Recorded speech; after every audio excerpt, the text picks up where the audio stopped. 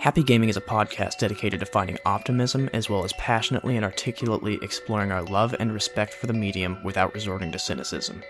If you enjoy this podcast and it's brought you some positive thinking, consider sharing with your friends and subscribing to the Happy Gaming Patreon at www.patreon.com/happygaming, where you can show your support and become a patron for as little as $1 a month to help the show grow. Hope you enjoy the show, and happy gaming.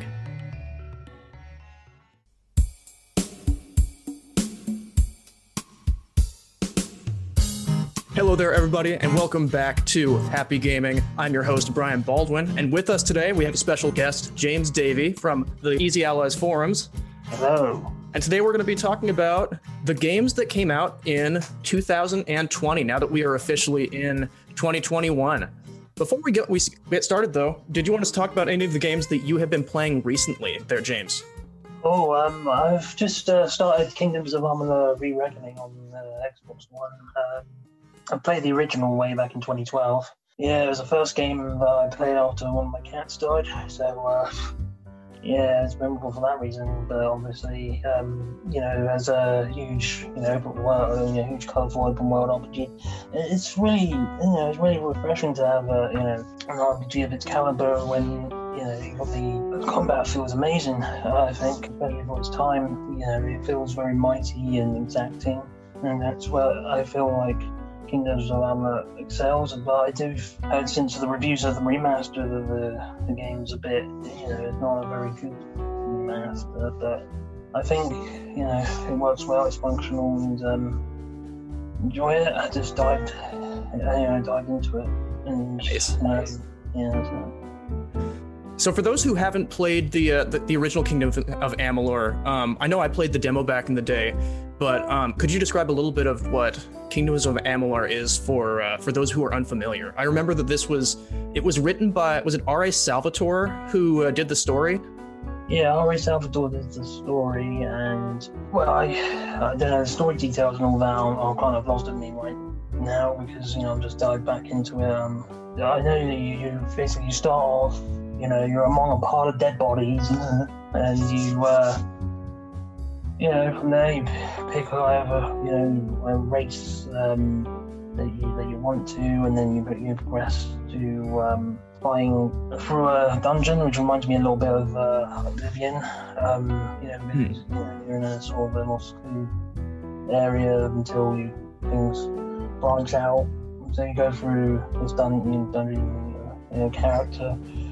It just follow you around a bit, and then eventually you're set free into this lovely swathe of fantasy land, and off you go, trotting around and hitting all these different kinds of fantastical creatures in the face, and I don't know, using your staff to light up cobwebs and whack spiders, big tarantula-like behemoths. Very Lord of the Rings inspired in a sense. Yeah, I love the fantasy aesthetic that they had going there. It was, I want to say it's high fantasy, where you have like magic spells, and it's not like Game of Thrones. It's very magic based, and you have all this fantasy stuff going on. Again, yeah, I just sort of powered through level. Maybe I haven't even got level 2 yet. I didn't actually play that long. I just sort of picked it up because I just had the temptation, because it's currently on the Xbox free play days. So I nice. I'll download it and give it a shot. Other games I've been playing though, I played Gang Beasts with a mate of mine, and that's a lot of fun. Yeah, it reminds me, it's not like Fall Guys in a sense, but it has sort of a ragdoll-y, well, I don't know if ragdoll would be the right word, but it has, same kind of physics, jiggling to it, if you will. Where you're just sort of pulling, using several buttons at once to pull and throw and all that sort of thing to one of your opponents, and all these far out and precarious settings. Yeah, I think I played a level where you're on like a Ferris wheel and you're trying to throw the other person off, right? That's Gang Beasts, right?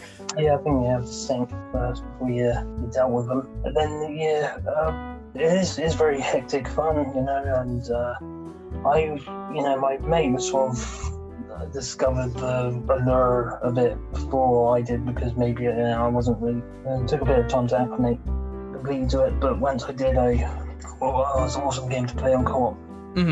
I recently got back into Trails of Cold Steel, which was a recommendation from Mr. Ben Moore from the Easy Allies, who we both enjoy. And it's really daunting because it's an RPG that is, I think it's 5th in the series. You have like Trails in the Sky. There's like 3 of those. And then there's this one. I haven't played those. And so initially I was afraid that I was going to be missing out on some of the story, but I'm actually I'm about an hour in. I haven't gotten too far, but you play as this character who's going to a military academy in a very JRPG, anime-esque kind of way.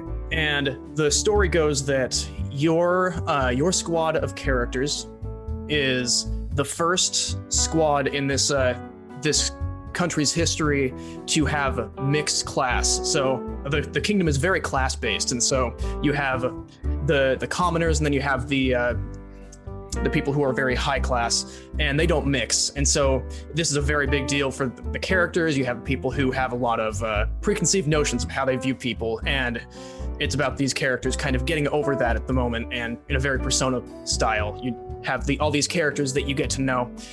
And it's a remake of it was on the Vita, and so it doesn't run, or it runs fine. It doesn't look particularly jaw-dropping. It's not going to blow you away, but it has a certain appeal, and I've been enjoying that so far. How does it differ from similar RPGs or similar? Is it an RPG? Sorry, I haven't not. Yeah. So it's a turn-based RPG. It doesn't have a lot that is super different. The battle system, it throws a lot at you all at once, but this one has a lot to do with positioning, and I think eventually you get different team attacks. So if, say, 2 of your party members have a certain relationship, then they can do team attacks together. And so you have to position people to, say you have a whole bunch of guys in a line here. You can have somebody do an attack that will do a ranged attack and hit all those guys at once. And so you really have to pay attention to where everybody's positioned and how you get your party together. Some guys are only weak to things like magic, and so you have to have like a magic guy in there. But other than that, it's pretty standard fare. If you enjoy turn-based RPGs, then it's not going to be anything too surprising for you. I feel I'm always up for trying new games, and I find that. Do you think that the accessibility might be an issue with this? With this one, in terms of people who are unfamiliar with other JRPGs? Well, I'm familiar with those specific games in that genre. I don't think that it would be too inaccessible. It's, like I said, it throws a lot at you at once, which is kind of a JRPG thing that is frustrating to me, where they just give you all of the mechanics all at once, and it's really front loaded, and they just kind of expect you to get used to that. But there's not a lot to digest. I think really once the first dungeon does a really good job of just kind of getting your feet on the ground and showing you the ropes of how combat's going to work. And then after that, you kind of just get to explore the campus and talk to characters and go at your own pace a little bit more. Okay, that sounds really cool. What platform do you said it was on the Vita? Is it on PC? It was on the Vita originally. I'm playing it on PlayStation 4, but yeah, so it's also on Steam. So yeah, it looks like just on Steam, PlayStation 4, Vita. Nice. How old is the game anyway? So originally it came out in 2013, and the remake I think was just a few years after that. Oh, okay. Yeah, another game that I've been playing almost to completion was No More Heroes. Oh, nice. The remaster that came out for the Switch, right? Yeah. Played through that, and I did play it initially on the Wii, but I didn't really delve that far into it. But now I play it on the Switch, and it seems I like the leisurely style to it. The casual nonchalance of it, and the katana. The beam katana is always a very deadly weapon, and how that sort of is handled on the Switch is very nice. But then again, it's probably one of those games which is probably much better catered to the Switch, to the Wii, than to the Nintendo Switch, because you get to sort of perform the actions, and translating motion controls to a button layout on a Switch is fine, passable, acceptable, but it's it's kind of although you can use the Joy-Cons, I think, so that's always suitable alternate, suitable replacement for motion controls. Mm-hmm. Then I tried power through it quite quick. Well, most of it quite quickly. It made me realise how terrible some games are at giving you jobs. So you have, collect coconuts. You have Travis sort of waddling with a coconut, trying to bring it back to the count, the table. It goes and clicks the level one, does that, and it's humorous in a way, and I think it adds to the game's sort of sense of humor, and but it's quite menial. But there are worse examples if I can remember some of the other jobs you do. So how does collecting coconuts fit in with the premise? Because I know that you're trying to take out a whole bunch of assassins in No More Heroes, right? And you're kind of do you drive around in kind of an open world? Yeah, it's open world. If you just call it a linear open world, if that makes sense. Mm-hmm. And you just go around and you take on assassination missions and side jobs in order to gain enough money to enter the next rank of opponent. So you just have to sort of, I guess there's a bit of a grind to it, because sometimes I find myself doing the same job several times just to get enough money in order to pay for the next rank. That's a little bit tedious, and the gas station side job. Isn't that was a hoot? Oh wow. Basically, have you played No More Heroes? I haven't played No More Heroes. I think that I rented it back when it came out on the Wii, but I didn't put a lot of time into it, and it's always been a game that I've really wanted to check out because it just has this really over-the-top style that is really interesting and fun. And then the sequel came out too, and I just didn't get to pick that one up either, so I'm really excited to try this one out now that it's coming to the Switch. Yeah, as I was saying about this side job where you're at the gas station, you basically fill up cars with gas, the car come and you get filled up with gas and you go, and then you have to keep your eye on a meter, and there's like a little arrow, a little prompt to ensure that you have to sort of hit that prompt or that arrow, otherwise you get burned up in flames, basically. Yeah, you get all burned up in flames, but it's a nice little side job mini game, but it's I had to do it several times over in order to get to the next assassination mission. But yes, in terms of the bosses, they're very diverse, and it seems like every single boss feels very unique and different, and they stand out, and they exude various levels of charisma and style. There is one boss, and I'm not going to spoil anything, of course, but there's one boss that tests my patience, and it's about in the middle of the game, and it's really just a matter of trial and error until you maybe even luck, because it's there's some cheap tactics employed. I feel like make it more difficult than it should be.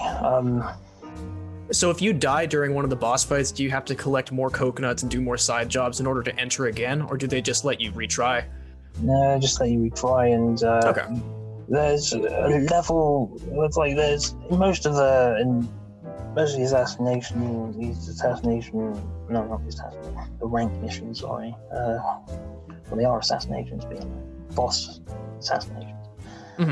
You start with like just a generic level where sort of going through and swinging enemies that come at you. You've got to try and survive the hordes that come at you and all that.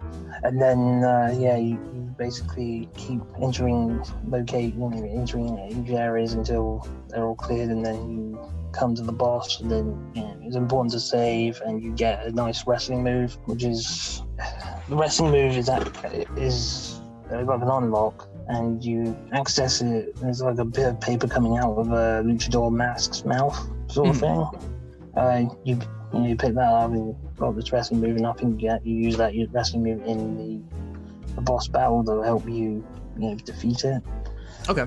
Yeah, I got to the last boss, but it's the last boss, but it's frustrating. Those last bosses tend to be. Generally, it's a very slick game, but certain aspects of it, I just feel like it should have been modernized, especially in the visuals. I think look shabby. Yeah, No More Heroes came out in was it 2007 or 8 when the original one came out? Yeah, January 2008, I think. Okay. Let's see if there's anything else I can bring up for what I've been playing here. That's what it was called, Hidden Through Time. Yeah, so Hidden Through Time. I picked this up. It's on sale for, I think, $3 or $4 on PlayStation Network right now, but it's also available on Steam. You can play it on Nintendo Switch. You can play it on Xbox One. It's on Android and Mac OS if you wanted to, I think, play it on your phone. But this is a pretty simple game. It's basically kind of if you remember Where's Waldo, those picture books where you'd have to, find Waldo and some other things in the picture. So you have little scenarios where you'll start out in like the caveman era, and they'll be like, okay, try and find this dinosaur. And so you have this big picture that you're looking at, and you have to kind of pan through and try and find the dinosaur. And they'll give you little hints at the bottom of the screen to kind of cue you in on where it may or may not be. So it becomes kind of like a what's it called? A scavenger hunt sort of thing. And it's just a really simple, nice game. It's got little cartoon graphics. It's a really nice game if you come home after a long day and you just want to, you don't want to use your brain too much. You can just pan through some pictures and look for things. So I played that with my girlfriend a couple of times here when she gets off of work, and we just want to kind of chill for a little bit. Yeah, I haven't heard of it, Hidden Through Time. I mean, it kind of goes by the name Hidden Through Time. It's hidden through my time because I'm fine because I haven't played it. No, I probably could find it if it's on the PS Store or somewhere. But I don't know what platforms it's on. It's on pretty much everything if you wanted to check it out. So for anybody who's interested, that's going to be pretty readily available for you. I was going to talk about Ghost Runner a bit. Oh, absolutely. I completed that a few months ago, and I reviewed it for a website called the Xbox Tavern. I sent a hot take into Easy Allies, and Brad sort of went meh. Then I talked about it in depth in the community showcase about my criticisms of it. Brad responded with his thoughts. And the thing with the Ghost Runner is it's a cyberpunk slasher, and it's a single player game that takes about 6 hours or something like that, and it's kind of slices Mirror's Edge with Dishonored. That's how I've been touted. And your objective really is to run, jump, and do some wacky sort of superhuman sort of wall jumping and all that shenanigans. And until you reach the end of the level, I think the jumping reminds me of Doom a lot, when you bound around, and sometimes there's like there's sort of platforming as well that you have to sort of do, and it's a bit, I think it's overly precise in what it demands the player to do, but it does feel smooth and it's definitely an action game that will satisfy those craving something a little bit badass. It is bad. Yeah, the style is just really cool, that cyberpunk aesthetic and everything, and it's just been really tempting to look into picking it up. It's also very precise, like you said, and is it one-hit deaths, so you have to retry over and over again? Yeah, that's it. So, that reminds me a bit of Super Meat Boy or Hotline Miami in a sense. Except for I think it's more unfair and a little less. Well, I know you can say this is unfair about loads of difficult games are meant to be difficult, blah blah blah. But I personally feel like the way it's designed makes it more difficult than it should be. There are times where you have like several of these, several enemies. One can shoot you whilst shielded, and your job is to sort of disengage the shields and then slash them before they have a chance to know what the hell's going on. And I can understand it, challenge isn't so much that it's, difficult to progress, but it's annoying. It's just a lot of trial and error because you have to basically learn the entire level before you can get good at it, right? Well, I'd say a lot of trial and error. I think it's enough trial and error, so it's not like you're going to be on there for ages and ages and ages. It's one of those things where I think it might come down to acumen and like how used you are to these kinds of games. Some people can pick up Ghost Runner and play it like an expert immediately, and whereas I'm like an amateur and I'm like, I want to feel like dominant. But yeah, I generally I enjoyed what I play enough. I feel like in terms of its cyberpunk aesthetic, I wanted more of a story. I wanted more, characters, more reasons to care about what's going on in the world, and I feel like it sort of buries itself in cliches as well. Like you have a corporate overseer person who is your basically like I don't know, your taskmaster, but it's sort of just this figure you basically follow through the game. It gets you to, or encourages you to go forward. And then there are some minor characters, and most of the characters aren't characters you meet, but you hear them through like audio logs or sort of it's like I guess you could call it audible storytelling, perhaps. So you know a little bit more about the background in the world, but I just feel like that sort of stymies the quality of the game's personality. I can totally understand. Like, for me personally, like, audio logs are a really hard way to have a story told to you in a way. It feels really disconnected a lot of the time in the games that I can think of off the top of my head, maybe with the exception of like Horizon Zero Dawn does a lot of audio log storytelling, and it gets really good at the very end, but for the most part, up until that point, it feels very disconnected with what's going on in the world and what you're actually doing.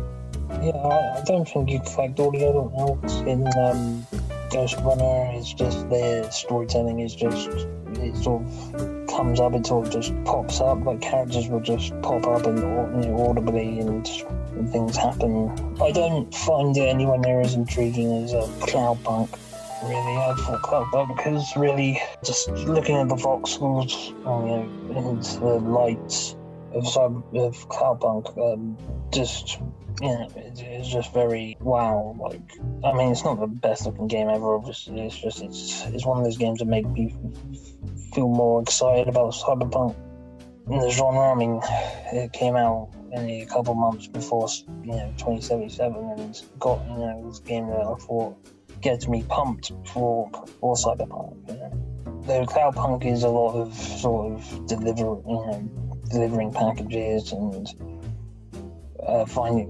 driving to locations and delivering packages. There are characters and situations, and there's a world, and there are systems that are more far easier to grasp and care about than I find in Ghost Runner. Yeah, so it sounds like to me, and I'm unfamiliar with Cloudpunk outside of a trailer or two, but Cloudpunk, it sounds like, just gives you a better sense of existing in a world while even though you're just going to be doing a lot of delivering packages on the side and doing that sort of thing. I think, having that kind of Blade Runner, flying your car through and exploring this world and seeing people living there is a really important thing to connecting you to what's going on, versus in Ghost Runner where it's a very linear level sort of structure where it's more about memorization and skill than about that immersion. Absolutely. I feel like Ghost Runner puts combat and in terms of stylishness, in terms of gameplay stylishness over the world and the characters and all that. So that's appreciative, but I feel you just play somebody with in Ghost Runner you just play someone with a helmet on his head.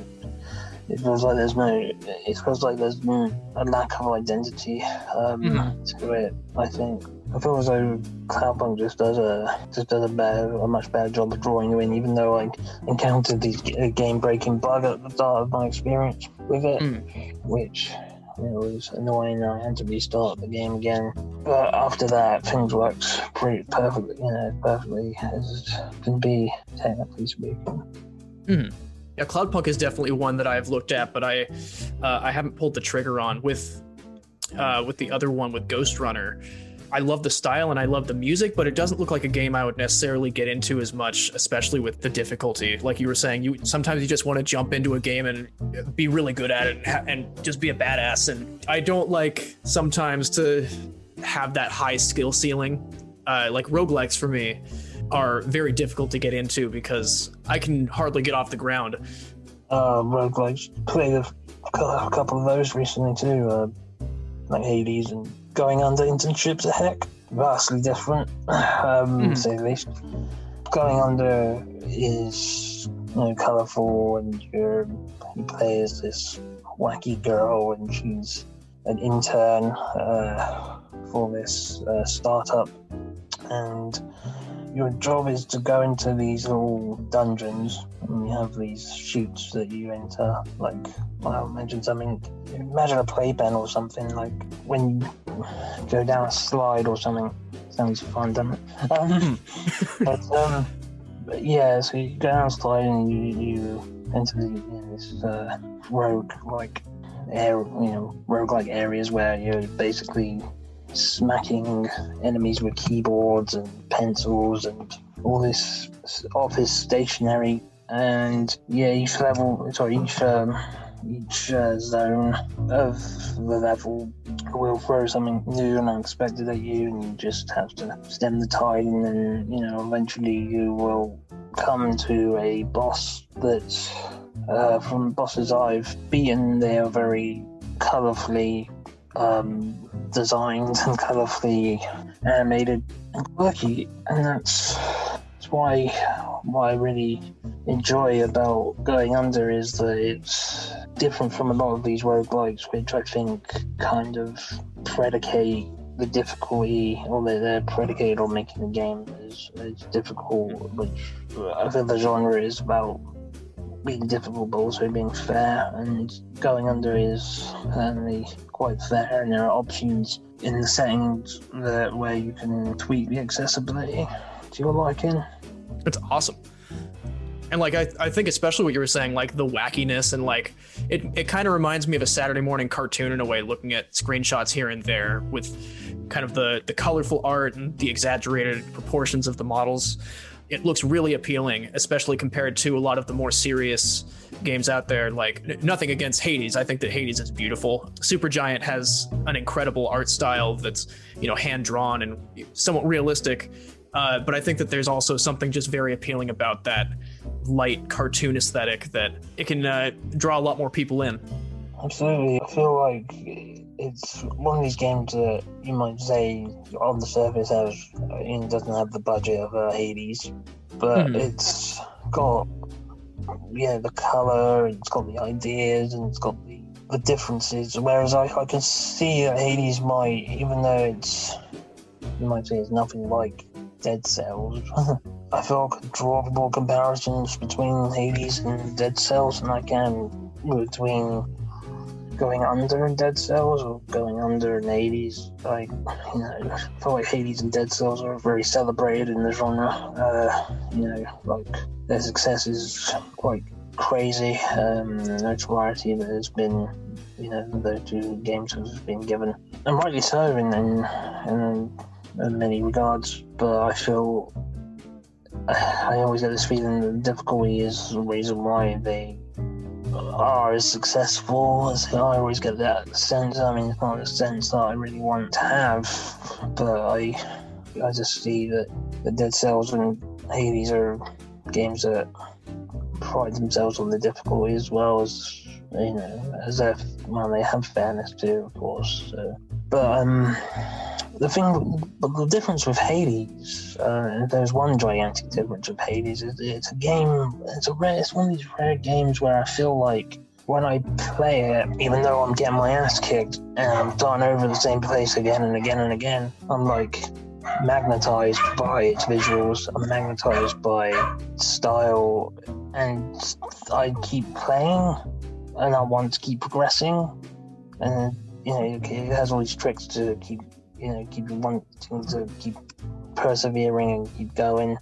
But it's also, it makes you more powerful as well. As you die, you gain more power, more abilities, and it's just very well done. A very well done game that is kind of an out of nowhere success, kind of like Dead Cells as well. Yeah, I think that accessibility that you're talking about is really important too, especially for, a wide audience. I know that some people prefer games like Spelunky, where you start over every time and you start with nothing every time, and you really have to master the mechanics of the game in order to make any footing. But I think that it's also important for these other games where you can have little tiny milestones as you go forward. You get a little bit better, and you get a new weapon, or you get some new gear, and it helps you along the way versus starting from nothing. So you really feel like you're still progressing, even though you have to start over from the beginning. It becomes easier to start from the beginning when you don't start at the bottom. Yeah, it's certainly one of those games that don't make you feel you're starting from ground zero and trying to work your way up and having to go through a grind or go through any. There are hardships, but not in the sense that you don't feel like the game's testing your patience. And it's a game that I believe the developers want you to get better at. Mm-hmm. And it's not a game that I believe is one that's Me Too. In a sense, it's not a Me Too kind of game. It's one that kind of stands proudly on its own 2 feet with Supergiant's previous works as well, because they're all very vastly different experiences, and I feel like Davies is definitely one of those, but perhaps it's Supergiant's most successful as well. I would say absolutely, for sure. Yeah, a lot of people sort of raved about Bastion. Bastion didn't really appeal to me, and Transistor follow-up. Well, I don't follow up. It's a different game, but it came out in 2014 and it was kind of likable. I feel like they did more with their stylization, and more ideas were congealed together and create something really, really cool, especially the soundtrack. They did a really, really, really good job with that. And then Pyre, which is easily the lesser, in terms of not being as popular or as revered, Pyre is probably my favourite Supergiant game. In Hades, I don't know, it's hard to choose really, but Pyre is one of those games that, again, it shows the Duke of Giant likes to play around with sort of expectations as well as genres and stuff like that, because you're taking probably, would you say it's high fantasy? You played Pyre? I haven't finished Pyre, but I put a lot of time into Pyre. Pyre was a game that absolutely surprised me, because you have a game that it's very much visual novel in style a lot of the time, where you're choosing your own adventure, you're reading a lot of things from different characters and deciding how to interact with them. And then the other part of the game is it's kind of a sports game where you have it's a basketball kind of thing where you have an orb and you select a crew of people that you've been hanging out with, and you have to take them into this challenge to go against other people who are trying to get out of the underworld. And that's such an interesting premise, and it's also just such an interesting style to use for your game. I love everything about Pyre. And like you said too, the composer for Supergiant is just one of the best in the biz. He has such an interesting way of mixing modern electric instruments with classical traditional instruments in a way that just has a really unique and unprecedented sound. Yeah, is his name Darren Korb? I think it's Darren Korb. He's just an incredible composer.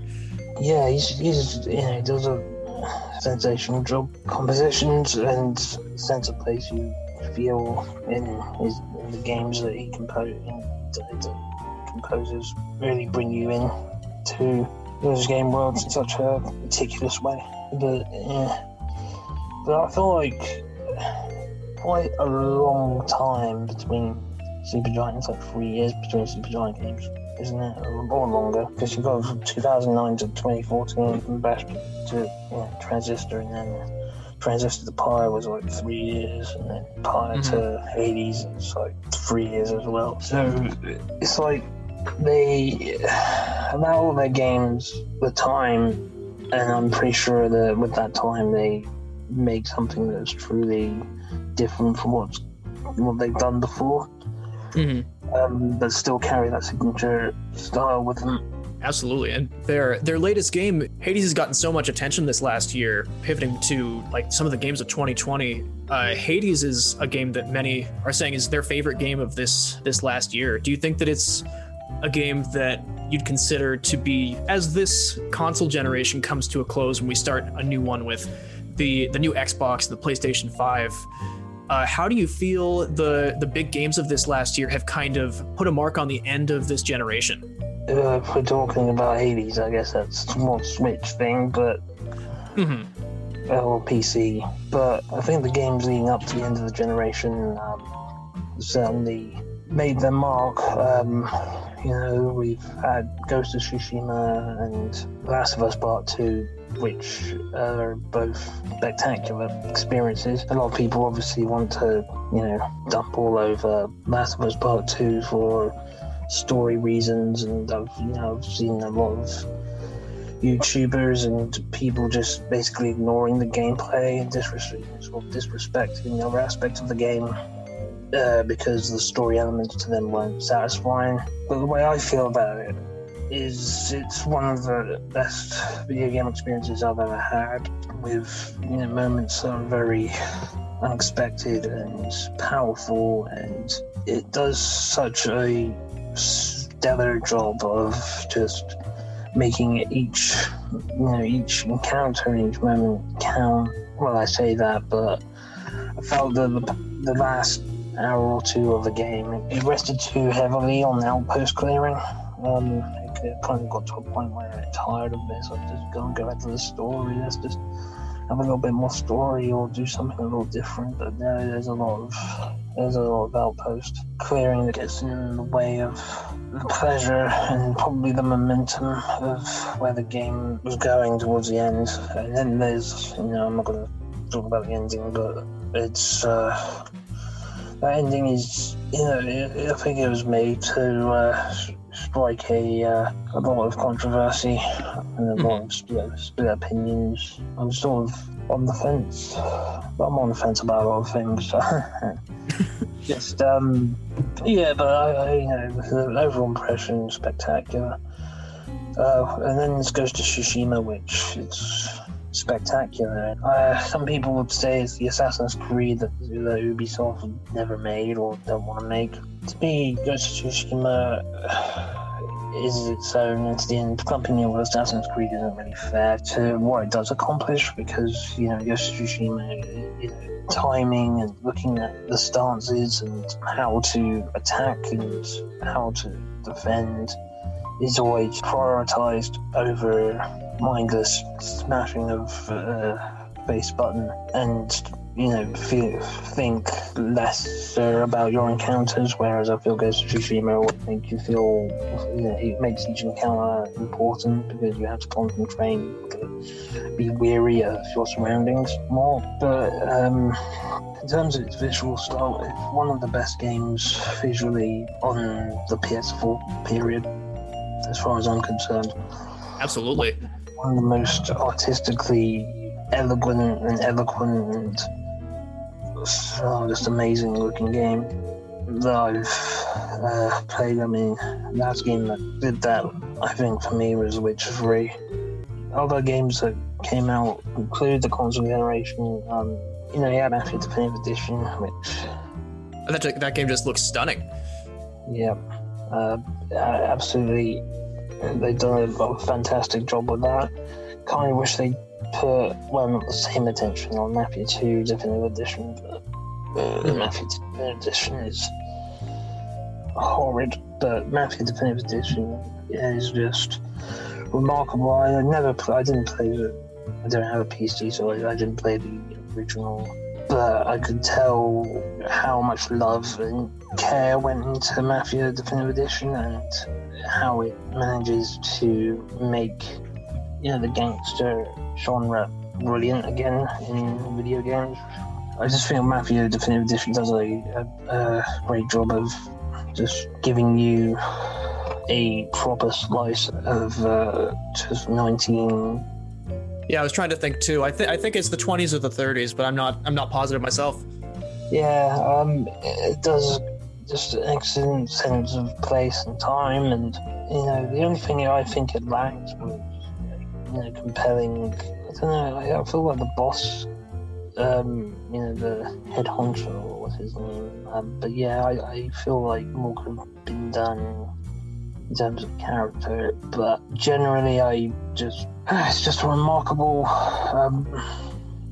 achievement. Remakes had it great in 2020 as well, so Mafia Definitive Edition is just one of those examples of great remakes. Yeah, Final Fantasy VII Remake is another one that I think about a lot, where that took so many years to happen, but it's so impressive technically and in terms of what they were able to build for this game. It feels like it's an impossible feat to pull off a game that people have been waiting for so long. And being a remake of a game that came out in 1997, so many years ago, and changing things and altering things from the original so that, the battle system is completely different and the graphics are completely different, but it's still recognizable to that original in a way that feels so respectful and humble to its roots, but also willing to change things that don't necessarily work as a modern game in the way that it's trying to be. Final Fantasy VII Remake is, outside of the fact that it's no secret that it's the first part of maybe a 2 or 3 part series, because we couldn't technically build that size of a game on that hardware for that original game. But outside of that, I think that it still feels like a full experience that is just so powerful and so loving to what came before. And you can tell that they're definitely just they put a lot of eggs in their basket to make sure that this was done right. Yeah, I think that Final Fantasy VII Remake is justification for Final Fantasy fans. It maintains the similarities that you'd want whilst bringing in a new combat system, new things that don't compromise the original vision, but also sort of really enhancing and improving the overall experience for the modern gamer. Mm-hmm. And in that regard, it is an outstanding and a thoroughly excellent remake. It makes the most of the hardware it's on. It's a game that shows how important Final Fantasy is to the fans. Absolutely. And how much love and attention the fans given it has seemingly gone into Final Fantasy VII Remake, and that's clear as day when you pick it up and you play it, and you've got the glimmer of Cloud's sword, and I'll be honest, I'm not. Well, it's not. I'm not a huge Final Fantasy fan. You could say I'm just an amateur. No judgment at all. No judgment at all. An amateur appreciator of it. But I have played Final Fantasy. I bought and played Final Fantasy VII. I'm trying to, show more of my appreciation. I think my first experience is Final Fantasy, on the PSP. Oh, for sure. And I believe my older brother owned it on PS1 on Final Fantasy VIII, I think. I think he owned on PS1. Mm-hmm. But to me, it was, Dissidia and Crisis Core was my first experiences with Final Fantasy. I definitely put a lot of time into both of those. My buddy and I took a road trip multiple times, and we would always bring our PSPs with Dissidia so we could sit in the back seat and play multiplayer together. Yeah, it's one of those quirky, little PSP gems that I think. I mean, even got a sequel. The Pure Decadent Final Fantasy, strange name as it is. But it's just a testament to how good, especially the environments are in the game, that they put those in the fighting games. If I remember correctly, the stages were very say open, but also sort of they've had like boss battle sort of stages, and there's the battles really felt like they were meaningful because of how they were designed for the PSP, and that made the city era a lot more inviting. And Crisis Core was pretty interesting as well. It's been a long time since I played Crisis Core. I'd love for us to get a re-release of Crisis Core in some shape or form, so that we can play that on the big screen on the TV. Yeah, I absolutely think that there's a potential for that to happen. But I think I think Final Fantasy fans will be more. They're gunning for the next part of the Final Fantasy VII saga, because the first is unfinished.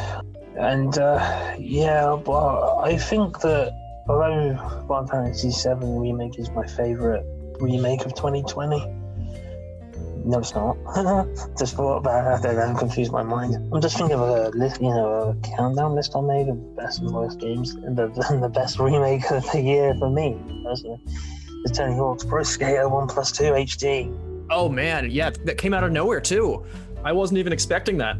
I'm very impressed with just how faithful it is to the original games, and it's exciting. Certain times I felt like I really want a new skateboarding game, like a Skate 4, but Skate 4 never happens. Even those games like Scare XL came out last year, but I didn't play it, or I didn't give it any attention really.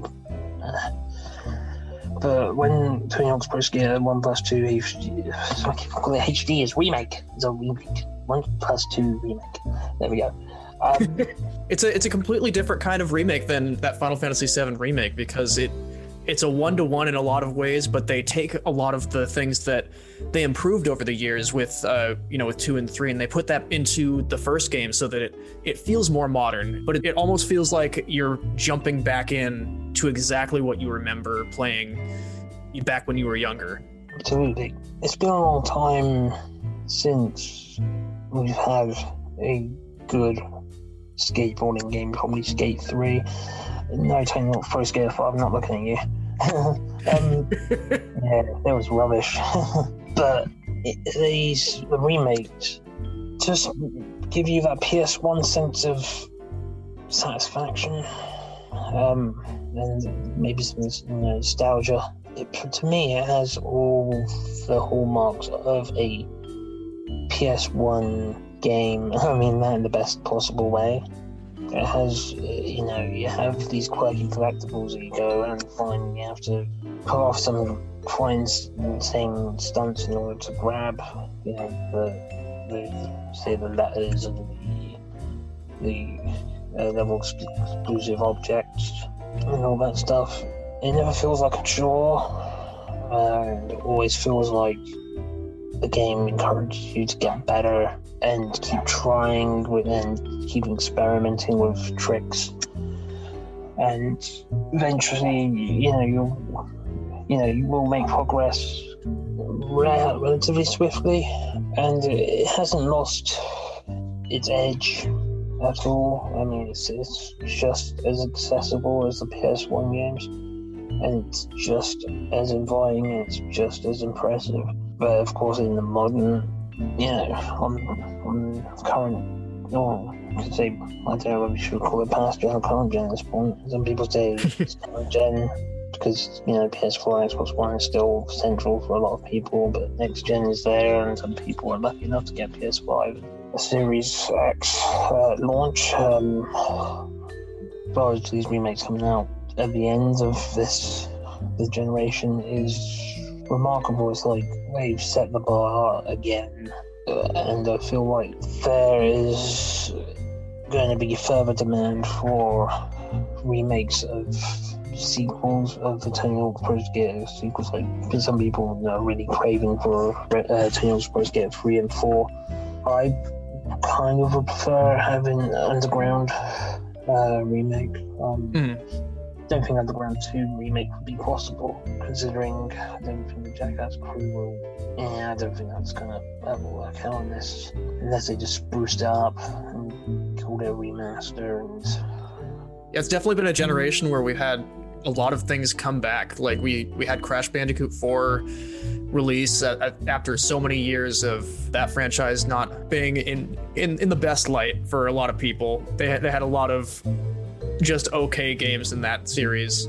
Yeah, we have a lot of collections that came out. We have, the Mega Man ZX collection of a series of handheld games. Street Fighter's still going strong. We got the Championship Edition for Street Fighter V that admittedly I haven't put any time into. There are so many interesting games. I think that one of your favorite games that came out this year that you talked about on the forums is Huntdown. And I've definitely put a lot of time into Huntdown as well. Do you want to talk a little bit about that one? Yeah, Huntdown is a game that I didn't know about when it released.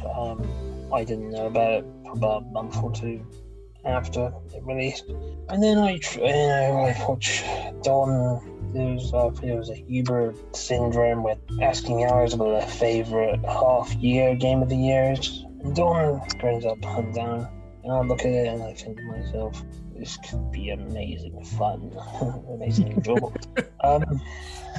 So off the back of that, I bought it on Xbox One, downloaded it and played it. My mate Jeff played it as well, and we were both just stunned by how fun it is and how enjoyable the game is, how much charisma is packed into it. I'm a man for charisma. Mm-hmm. And the way it's ballistic and it's nonchalant and there's a lot of swagger about the game. It makes me feel as though the game is remarkable, the way it manages to come out of nowhere and give us just this awesome game that you can play in co-op. I think it's only local co-op though, I think. Yeah, it's a shame it's only local co-op. I'd love to play Huntdown online. Huntdown it's just one of these games that it could have just passed me by. It could have been the game that I didn't play for the year, I didn't even hear about it and know about at all. It wouldn't be upon my favourite games of the year. Those are some of my favorite games to come around every year, just those little sleepers that you get to talk about with your friends. Say, well, you played Final Fantasy VII Remake, but have you played Huntdown? Because, oh man. Yeah, and unfortunately Huntdown faces this upward battle because it hasn't received, it barely has received any critical attention. I mean, there's some critics out there who've reviewed it, but like IGN and mainly the mainstream critics just haven't reviewed it at all. And I'm thinking, what the hell? What kind of insane world do we live in where where this amazingly cool Cyberpunk Vasta isn't being played or given the attention or kudos that it deserves? And it's a game that I feel does things more. It's a video gamey kind of game in the best possible sense. It's awesome. Whereas I feel like many of the games that came out in 2020 seem to go through the established AAA or established traits of the genre. And Huntdown's one of those games, even though it has inspirations from certain sources, like Duke Nukem and similar games of its ilk. I feel like it's easily the one that I think is the most memorable and most brazen, and to me just the most fun. I'm always after games that are really fun. And some of those are not given the attention that you'd think that they could get. And speaking of games that deserve more attention, Wintermore Tactics Club is another game that I feel is painfully hidden beneath the surface. I absolutely agree. I picked this one up as well and have put a little bit of time into it. It's extremely cozy and it's extremely charming, but there has been, there's been very little coverage of this game anywhere, basically. It's a game that I think that outside of a handful of people who I go through the new games every week to kind of watch trailers and do that sort of thing, but not everybody keeps up with that sort of thing. And I think these little games deserve a lot more attention in the same way that those big releases do. Yeah, you're right. It's Wintermore Tactics Club seems to have the inspiration and the relaxing vibes going for it. Mm-hmm. Cozy vibes to it. It's just, it's a game that you just play and you don't really have to worry about skill. You don't really have to worry about anything complex or dark or despairing and depressing. It's a game that just invites you in and just welcomes you with open arms. And it's just such a beautiful experience. I feel like its simplicity is its biggest draw. Mm-hmm. And you can just... Admittedly, I felt like the way battles play out didn't appeal initially, because to me it's like very Pokemon-like. You know how the battles play out, these snowball fights, and once you getting your head around it is pretty easy as well, because the game is very lenient. Mm-hmm. And that's what makes it just a game that doesn't demand anything, just that you enjoy what's there. And I was on Twitter, and basically I said something about Wintermore Tactics Club, and one of the developers of the game commended me for making a comment that I made about it. It's outstanding. Yeah, and I said that they deserve far more attention than they get. Again, I think Huber is guided you exactly towards the game, but guided me towards the game, and it's I shows how much I trust the allies and what they recommend, and in this one it came up trumps, and they did a good one by me, and made Wintermore Tactics Club one of my favorite games of the year as well. Absolutely. Especially in this year we got Last of Us Part 2, which is it's technically one of the most outstanding visual games I've ever seen. That's a beautiful game. I still haven't finished Last of Us Part 2 because I got to a certain point and things got a little bit too real for me.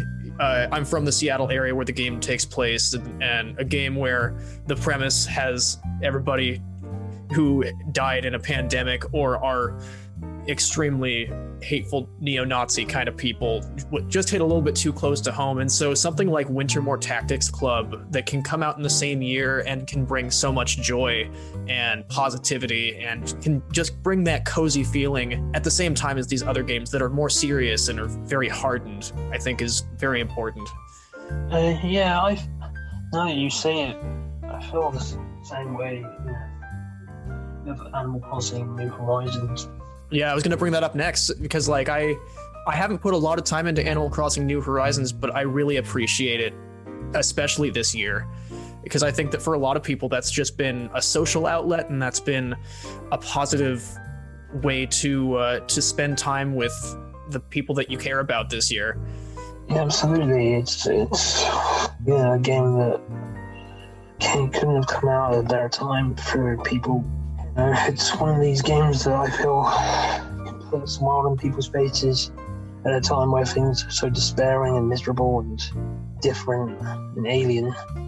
It's, again, much like Wintermore Tactics Club, it's cozy, and you just forget about everything around you. You just want to sink yourself into the experience and be able to, do things on the island. Leisurely activities that you can collect bugs and fish, and do up your humble abode, and it's just one of those games that is breezy and makes you appreciate some of the simple pleasures in life, I think. Absolutely. I got into the previous game, New Leaf, a lot, and I think that something that Animal Crossing just does so well that a lot of other games, not that they don't do well, but they don't do in the same way, is just this sense of evolving community where you're a part of this island and you meet your neighbors and you talk to them every day, and there's this level of escapism that I don't think is necessarily the same way as something where you're putting yourself into these epic stories. This is just, you're a part of this community that welcomes you and they want to see you every day, and you can catch a fish and you can catch bugs like you said, and it's just something you can spend 30 minutes every day and just kind of be in this happy place for a little bit of time during, a pandemic, for instance, where we can't really go out. Yeah, indeed. It's a game that you get, you have social experiences and you're not going out anywhere and you're just looking at a screen. Animal Crossing has been, just a really beautiful addiction to have. Mm-hmm. And it's a shame that there aren't too many games out there that have that kind of hook and that allure. Stardew Valley apparently has that.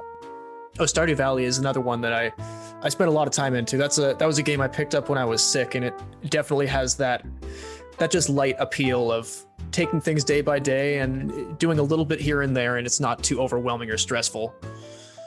But it's just, what's crazy is that you have games that are so beautiful and sweet and pleasurable like that, and then around the same time as that, Doom Eternal comes out.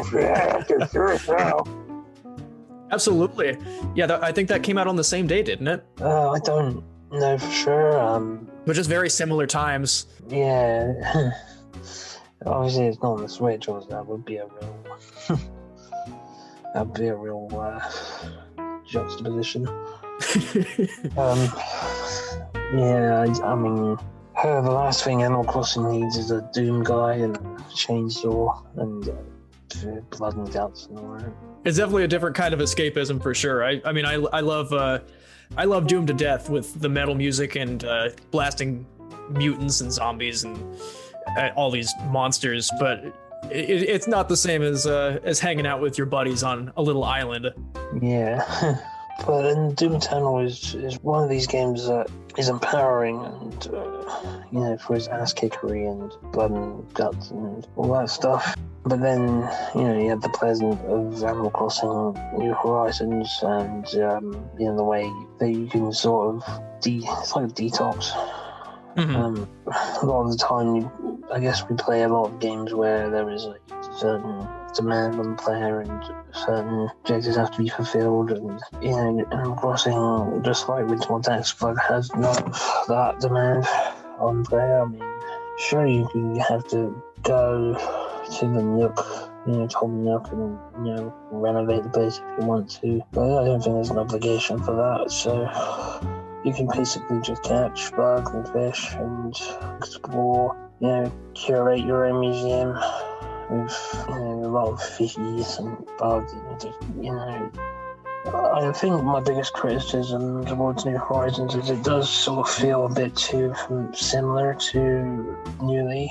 I've played New Leaf about the same amount of time as sunk into New Horizons, and I feel like I did largely the same kinds of things. And those things are pleasurable and beautiful, and they should stay in the game and all that. But I feel like it deserves a bit more activity, a bit more going on to help it, to help mature itself and say, get us to say, hey, this is the Switch Animal Crossing game, not making me feel like, I could have just played the 3DS New Leaf from 2013. Yeah, I think for me, it was the crafting for me that I wasn't into. That's something that for a lot of games, if it has crafting, then I'm just less inclined to keep playing. I don't like picking up a lot of things and then making things out of those things. That's a really big amount of tedium for me. I prefer to, just hang out with the locals and fish and catch bugs. But I agree that if they'd have enhanced it in some other way, like maybe you have a couple of different towns that you can go to or something like that would have enhanced it from the 2013 New Leaf in some way, I think that would have been excellent. Absolutely. I feel that New Leaf could have just done with a bit more of those, a few new additions or something crazy. Maybe something a bit more gently competitive, like a bit of Spoon Race or something, or I don't know, Wellington Thread or something like that. But the spirit is always appreciated and, adored by players, and it is a game that, is just priceless. Well, it has a price on it, obviously, but, it's... Nothing else like it. In terms of capitalism. But it brings me on to a Switch game that I've been playing a lot this year, and it didn't even come out this year. And I've been playing it a lot of the time when I feel like I can be asked, and that's Ring Fit Adventure. Oh yeah, we've been putting a lot of time into Ring Fit Adventure over here. Oh, that's good. Sensational. Just like Animal Crossing, I feel like it's a great game to play in these perilous times, and it just allows you to exercise without leaving the house if you want to do that, and it's very worthwhile. And it's the way that I like. It's an easy hook for me to exercise when there's a video game involved, and that's perfectly fine. Obviously, it's a game that basically makes exercise just a lot of fun, and it has like battles with these weird creatures. My favorite creature is probably one that does a little deflating balloon noise. Or something like that. It's got the charm the character expected it to do as well. And even though having to face Drago, whatever his name is, over and over again is a little bit tedious. But I feel like Drago is just basically nothing more than just a coach, a fitness coach. And he just drives to, or maybe a drill sergeant or something. Just you face him and you just put what you've Well, I don't know if there's any. Well, there is. I'm not really sure whether you could say there's actual skill involved. Well, there are skill, like knowing how to do certain exercises, but I think the way to win those boss battles is just to ensure you've got enough health items and power-ups, and then you can just unleash on Drago, and you just got to be mindful of his attacks and counter with, well, not counter, but you just got to pick the probably most damaging attacks, and then make sure you take your health smoothie when you need it. I think that's something for us. You mentioned that it's just really nice to be able to focus your exercise into a game, and that's something that my girlfriend really likes. Is it kind of takes it takes something that could have been menial and turns it into something that is a fun activity that you can level up and you can go on this adventure. And I think that something else that really works for it is it's really positive in how it coaches you. It's never mean. It always wants to pump you up and tell you that you can do these exercises and that you can make it through. And I think that for a lot of people that don't, go to the gym regularly, it can be really intimidating to try and get exercising regularly. And a game that has this character that just always tells you, yeah, you can do it. Just one more is. He's not my favorite character, but I do appreciate the positivity. I can't remember his name, but he can be a bit over the top. Absolutely. Like, you always, at the end of each stage, you always need to bend down on your knees on the saw, and then, raise your hands in victory when your arms are also sore. And it's like, victory! But also, I remember I played it in the summer, and I was playing through GTA 5 again at the time, because it's been quite a while since I played GTA 5. I must have been pushing the ring con in and out, too much when playing the mini games, and got myself, I think it was like bursitis or something, from doing that. So my arm hurt, like, it was really tough to move my arm for a bit, but it improved with time. Like a month later, it improved, and then I decided to walk to my local shop barefoot, and a huge blister on my foot. Silly old me, I just thought I'd do that. the blisters heal fully now, so that's good. Yeah, so Ring Fit is really the game that I think I've played the most this year, actually. When I consider just how much I've just sunk into it, how much I've been fixed on playing it. I haven't played it every day. The last time I played it was like a couple of weeks ago, I think. And I keep on wanting to get back to it, but I just find myself not doing that at the moment for some reason. There's a lack of motivation to do very much. I mean, unlike you guys over there in America, I think Switch didn't have the. There's something on the community about the Switch games you spend the most time playing on about the year, and yeah, I don't think there's something like that over here in the UK. You know, so we can't really track the games we played most on Switch. Well, actually, if we can do it, it's just not in a celebratory or in an official fashion. Yeah, that's it's a shame, but it's not like it was necessary. Would have been nice. So we talked about a lot about the big games that came out this year. We brought up Animal Crossing and Tony Hawk's Pro Skater. We talked a little bit about Hunt Down. Before we end off our episode here, what kinds of games are you most looking forward to in 2021? Now that we are in this new year, we have this new hardware generation out. Is there an upcoming game that you know about that you're excited for, or is there a game that you're hoping will be announced that you'll be able to play soon? I've already got 2 games. Unfortunately, I've looked at the Wikipedia page for this year, and I haven't. None of the games. Not a lot of the games really jump out at me. I mean, it would be nice to play Bravely Default 2. It would be nice to play Super Mario 3D World plus Bowser's Fury, is it? Yeah, it would be nice to play those, but also the ones that capture my attention the most, Pokemon Snap, new Pokemon Snap.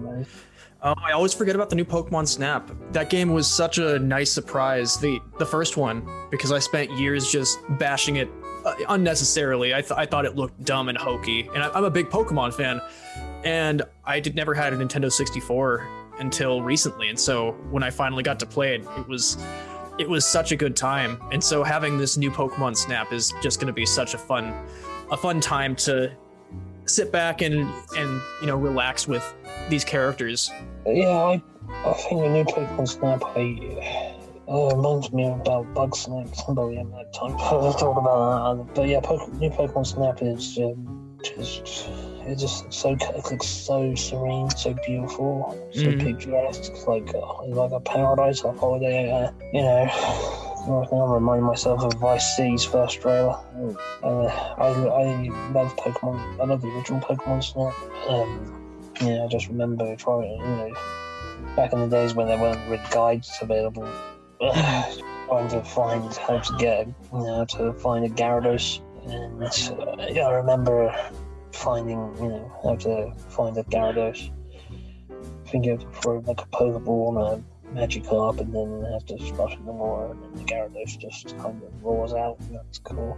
And the other game that, of course, has been recently shown off is Resident Evil 8 Village. I think I've got more critical to say about what I think of Resident Evil 8 Village so far. It feels like an amalgamation of previous Resident Evil games with Bioshock and Bloodborne influences in there, and it looks like it could be a brilliant game, and I'm sure that it will have enough going for it, but I can't escape the feeling like it's too similar to Resident Evil 7. I know it's presumptuous, but it's there are certain aspects of the game that I've saw that made me think that this is a bit too much of a continuation of what RE7 did, and unfortunately I feel, even though you might say it was a surprise, it's Capcom's partnering with Ubisoft for that Division 2 content is a bit... I think Resident Evil was it's a very strange franchise in some respects. A lot of risks have been taken with the franchise. Some of them have worked excellently, and others have worked for shambles. But Resident Evil 8 does look like it will be a good game. How much of one, I don't know. Yeah, Resident Evil 8 is definitely one that I'm looking forward to as well. I think that, what they've shown off does remind me a lot of something like Bloodborne, with like that kind of gothic horror vibe. And with Resident Evil in the past, I think I'm expecting it to get really weird, and I'm really looking forward to how they're going to do it. At this point, I'm just kind of along for the ride and hoping that it turns out to be as good as we hope. I think it will live up to expectations to an extent, but whether it will surpass expectations, I don't know. I don't know if it will be on par with like the RE2 remake or RE3. Well, I don't know. Like RE3 remake, I suppose, but I wasn't a huge fan of RE3 remake. It was good enough. It did justice to the PS1 game, but I felt like it was sort of doing similar things to Resident Evil 2 remake, and I thought to myself, it was sort of in some ways just borrowing elements and then putting it into a more action hectic setting. Well, RE2 is hectic, but it's just, not just more action heavy rather more than fast-paced stuff, more scary and brooding and foreboding. Yeah, there really aren't a lot of things that have solid release dates yet. I think that another one for me that I'm really excited about is Guilty Gear Strive, not BlazBlue. I always get those confused. But I'm not huge on fighting games because I'm very, very bad at fighting games, and this is one that I look at and I think maybe I can get good at this fighting game, because I see the characters and I hear the music, and it just has this vibe that I'm really into. You have this heavy metal music, and you have all these characters that have really big weapons and really awesome fighting stuff going on. Every character I see, I just want to be in on all of it. I just want to try out every character and try out their moves and see how they feel. And it's not something that I've had the same feeling for with a lot of fighting games that have come out in the past, maybe since the original Street Fighter 4 came out a long time ago. Because I think that a lot of fighting games just have this pedigree where people already have the skill, they already know how to play the game, and it's hard for me to get excited when I know I'm going to be at the bottom. But this is one that I'm definitely looking forward to and keeping my eye on to see how that turns out. Oh yeah, the thing I notice about these kinds of games, Japanese games, fighting games, whatever, so they have strange names for the titles of the games. BlazBlue Continuum Shift. They're bad. They're bad titles. Yeah, and there's so many examples. Reminds me of Kingdom Hearts titles, some of their games. Yeah, I mean, 358 over 2 days. And what was the other one? Dream Drop Distance. Oh, none of the titles make sense. Final Chapter Prologue 2.8. Yeah. Final Chapter Prologue is fine, I guess. A bit convoluted, but 2.8, what's that referring to? 2.8, I mean, has there been 2.1, 2.2, 2.3, 2.4, 2.5? Yeah, were there any other games that you wanted to mention here before we wrap up? No, not like I can think of, really. I think that's been a good session. Well, I really appreciate you joining us on this episode here, James. Where can people find more of your work? You mentioned that you do write some articles and reviews. Where can they look you up?